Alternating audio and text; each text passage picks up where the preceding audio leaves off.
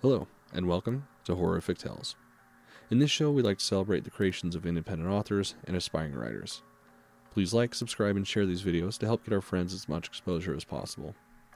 We'd also appreciate it if you could support our artists by following them on their independent platforms and by purchasing their works. Details on how to do so will be in the show notes. Today's HORRORific tale is a piece submitted to us by J.P. Behrens. Come join us now as we present to you Portrait of a Nuclear Family.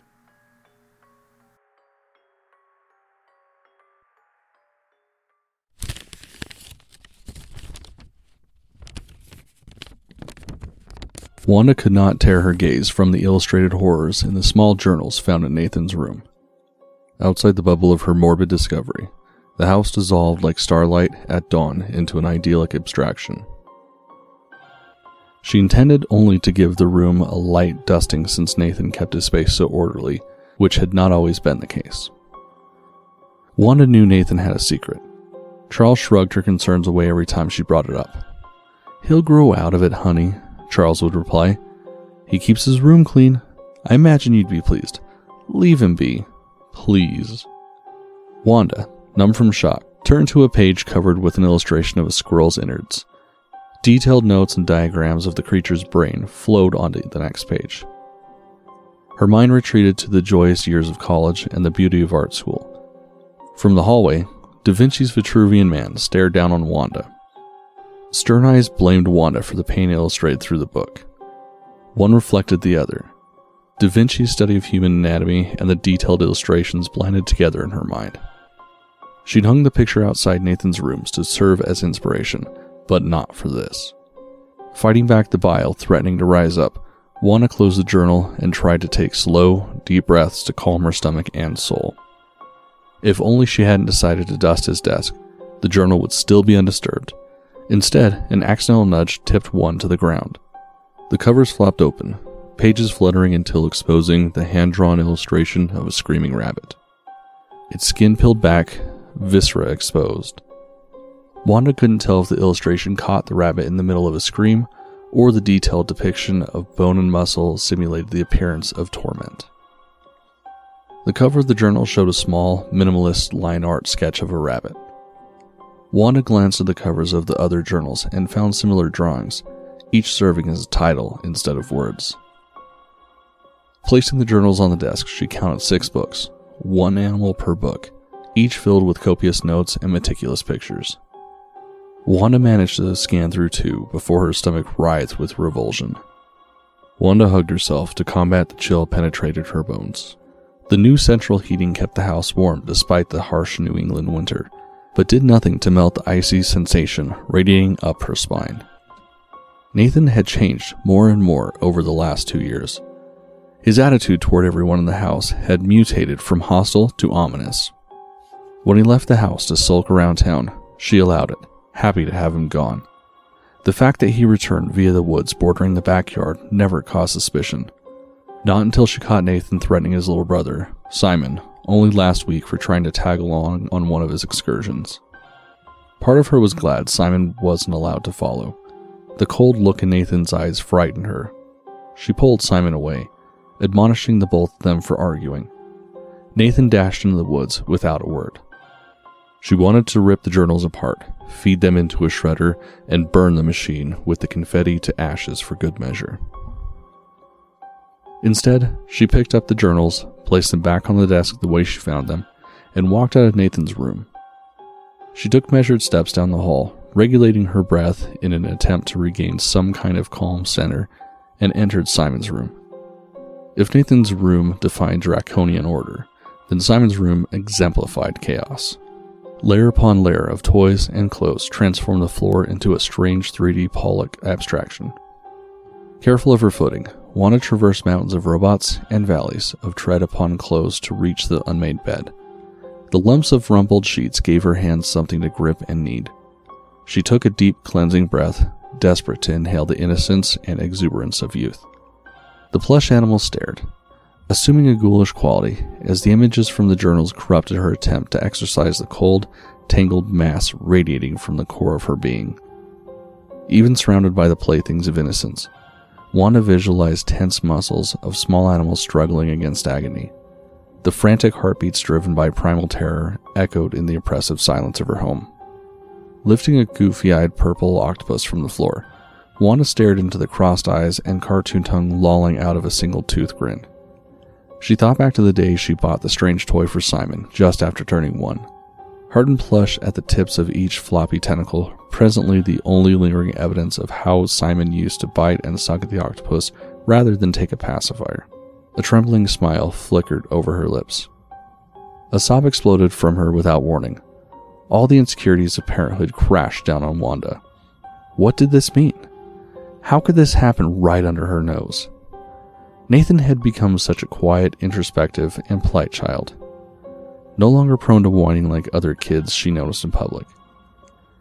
There were moments, of course, but she made sure to set respectable boundaries for her children. She couldn't imagine why he drew pictures like that, or how he included so much detail. Was Nathan using her small library of art books she kept on display just above the television in their living room as reference? The internet, maybe? The front door opened and slammed closed while Wanda still had her face buried in the fur of the threadbare octopus. Rapid footsteps rumbled up the steps. She stood and attempted to straighten herself out as Simon barged into his room. "Mommy, I'm home!" The unabashed smile on Simon's face filled Wanda with a joy that cut through her inner turmoil. He dove into her and buried his face into her waist. She returned the hug, tighter than usual, breathing in his scent. She could never decide if he smelled more like cookies or baby powder, a confusing enigma. His handsome, curly, tousled hair and full face always brought to mind the thoughtful cherub at the base of Raphael's Sistine Madonna. His large, crystal-clear blue eyes staring out into the world, eager to see, eager to experience. A print of those baby angels still hung in his room, one of the few relics of his days as an infant. "I missed you, buddy." "I missed you too." He pulled away, the infectious smile still there, a light giggle ringing through the air. For a moment, everything seemed perfect. Simon disengaged from her hug and ran back out of the room. Wanda followed. When she turned to head downstairs, she found Nathan standing in the threshold of his room, silent and calm, frozen in time. Gaunt, lanky, and awkward, he reminded her of the other cherub in the painting, full-grown and starved. Eyes rolling, as if bored, jaded to the world, head resting on crossed arms, ready to disconnect. He stared at the journals standing on his desk.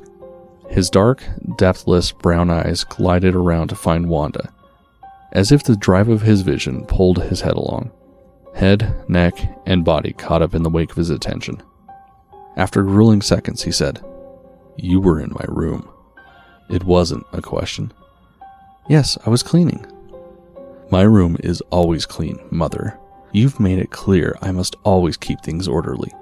Why did you move my journals?" Wanda wanted to march into the room, tear the journals off the desk, and scream about what she found. But the longer she looked into her son's empty stare, unease started to deform her righteous resolve like a cancer. "I didn't mean to. I knocked them down while dusting." Nathan examined her a moment longer before, without a word, closed the door to his room with a quiet click. Wanda let out a breath as if she hadn't used her lungs for hours, oddly aware of her heartbeat and conscious breathing. She made her way downstairs with deliberate care, unwilling to trust her legs to hold without total concentration. The walls around her became a foreign backdrop, a facade hiding mysteries and madness. Family pictures blurred, hiding the happiness of the past. Somehow, Nathan poisoned the purity and simplicity of her home. Along the wall of the staircase, a series of Picasso line art descended to the first floor. The Picasso abstract of a squirrel at the bottom of the stairs matched one of the covers exactly. Every moment of her life now felt like the eternal, clicking ascent of a ride, building anticipation as the horizon crests over the final dip and the world holds its breath. Everyone screams. Everyone laughs. The ride ends. Wanda felt the crest approaching, but didn't think laughter would accompany the screams. A loud crash from the kitchen brought her out of autopilot. Flashes of blood splattered across the tiles, and walls of the kitchen filled her mind. She ran to the kitchen and stepped onto a jagged piece of glass. Pain spiked up her leg. "Mommy, I'm sorry!" Simon stood in the middle of the puddle of water, Jagged bits of glass surrounded him, glistening dangerously. Tears glistened with fear above quivering lips.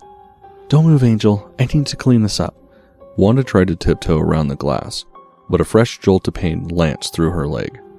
She lifted her foot to find a large shard of glass piercing the sole of her thin-soled black ballet flats. Carefully removing the shard, she exhaled with relief as the bloody glass slid free. Once her foot was freed of the flat, the cut gushed blood, yet appeared shallow. Snatching the hand towel hanging from the refrigerator handle, she wrapped the wound to prevent more blood from staining the floor and limped to the closet for a broom. Tears streamed down Simon's terrified face. "Hold on, my angel. I'll only be a second." "I'm sorry, Mommy. I'm sorry," wailed Simon. "It's okay. Accidents happen." She swept up the glass and made the area safe to traverse before turning her attention towards Simon. With the danger of jamming another piece of glass into her foot removed, Wanda lifted Simon up and crushed him to her chest. A nugget of guilt weighed down on Wanda while she held her baby boy. When she first heard the glass shatter, she assumed Nathan had done something horrid. Only pictures fueled her assumptions, yet the mental leaps that Nathan did those twisted things himself came naturally and without reservation. Once Simon settled down in front of the TV in the living room, Wanda mopped the kitchen floor. With the kitchen restored to its natural state of ordered tidiness, Wanda began dinner. Her husband, Charles, would be home soon. Both kids were quiet and occupied. Preparing dinner promised to be the first peaceful part of her night. The refrigerator held a small brown package, sitting on a cheap ceramic plate. 3 New York strip steaks fresh from the butcher. She pulled out the package and unwrapped the cuts of meat. Looking at the wet, red slabs, Wanda felt a mild nausea constrict her stomach. Visions of screaming cows, large carcasses hanging from hooks, and blood dripping everywhere assailed her mind. Wanda fought back the bile filling her throat. She folded the brown paper back over the steaks and placed them into the refrigerator. Tonight would be pasta night. She hoped the pictures in the journals would stop affecting her so, but until then, cooking meat just became her husband's job. Outside, on the grill, away from her. Back in college, Charles brought Wanda on hikes, camping, and exposed Wanda to the grandeur of nature that even the greatest artist in history couldn't replicate with canvas and paint. Now, after 20-odd years of marriage and 2 children, Charles barely left the house. Sitting at a desk all day brought about a small belly and destroyed his endurance. Once, the man she married could run a 5K with little to no training. Now, she'd be surprised if he could walk one without an extended rest. Recently, she noticed stretch marks forming along his belly, arms, and thighs. Wanda had her own stretch marks from pregnancy, even after all the supplements, special diets, and cocoa butter creams, but she made an effort to prevent or reverse them, though even the slightest failure was justified. Charles did nothing about his growing lethargy. When Charles came through the door, the house erupted into a maelstrom of joyful chaos.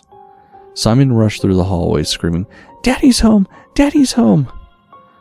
Charles called through the vibrant display with his very own arrival klaxon. After placing his coat and briefcase off to the side, Charles snatched Simon up onto his shoulders. Together, like some animated totem pole, the two jogged around the house, the both of them wailing like some strange harbinger of the absurd. Wanda watched them laughing. For a brief moment, life felt manageable. Finish dinner, feed the family, and have some quality time. Wanda shook her head as the screaming duo wailed away into another room. She went back to put the finishing touches on dinner when the sound of a chair scraping across the floor screeched behind her. She turned, still smiling. "Where's your siren?" she meant to ask Charles. Instead, her smile froze in place. All joy drained away. Nathan sat at the table, examining her as a child might peer at a dead animal before poking it with a stick. Wanda strained to keep the smile in place. "Hey kiddo, you ready for dinner?" "Yes." "Just finishing up."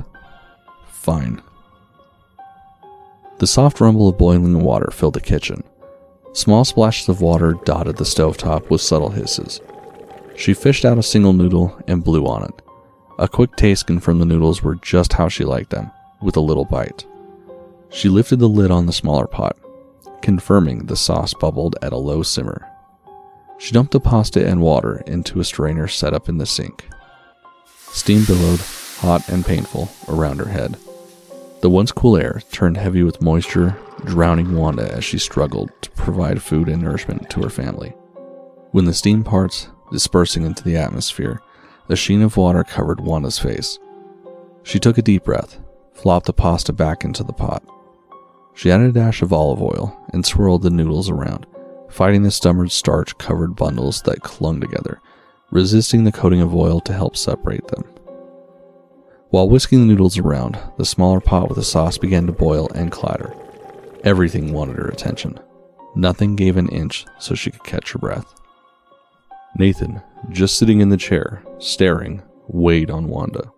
A persistent itch at her back. Silence loomed over the kitchen, emphasizing the presence of her son. The increasing pop and rattle of bubbling sauce pressed at Wanda's already frazzled mind. With a full, steaming bowl in her arms, Wanda turned, braced against Nathan's analyzing gaze, ready to scold her son for not offering to help. An empty chair greeted her. How did he slip out without making a sound? Not even a whisper creaked from the chair sounded to announce he moved at all. For a moment, Wanda questioned if Nathan had haunted the kitchen at all. Puzzled by the encounter, Wanda set the table in a haze before calling out, "Dinner's ready!" The rapid-fire patter of Simon's race to the dining room preceded Charles' more measured, heavy footfalls. Once the sound of those two disappeared, a soft, whispered shuffle announced Nathan's approach. He entered the dining room, drifting through the doorway like a skeletal specter, floated into his seat, and took great care to place his napkin across his lap before waiting his turn to scoop out a serving of pasta to his plate. Wanda watched him, wishing he might crack under her stare, confess everything, and relieve her of the dark secret she still found difficult to wrap her mind around. "I thought you planned on cleaning the house today," asked Charles. "I did. I got sidetracked." "Oh? By what?" asked Nathan. Wanda met Nathan's stare. "Well, I knocked over some of your journals while dusting your room. That wouldn't have taken long to clean." "Don't be short with your mother," warned Charles. Wanda considered her words, settling on a version of the truth. "It's okay, he's right. I went to start on Simon's room and that held me up." Simon giggled.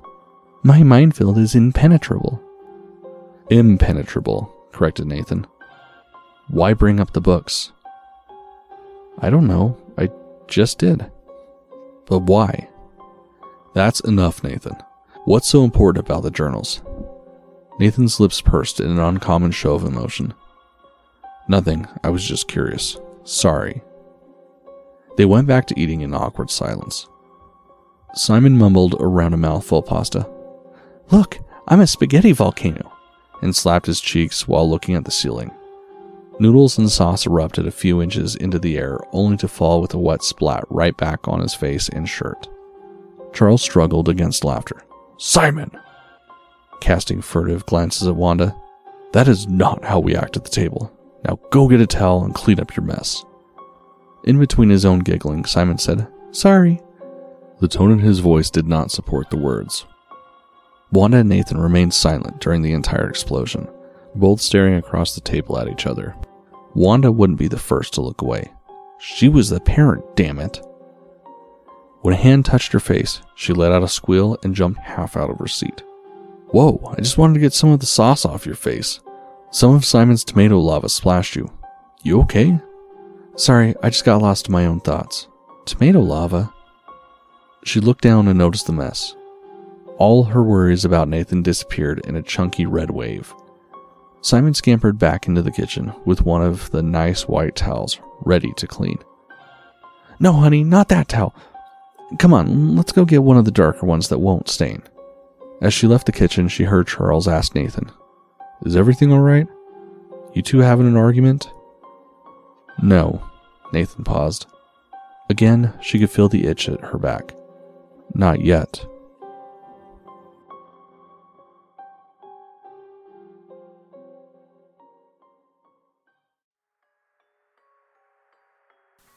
Well, we hope you enjoyed our latest horrific tale.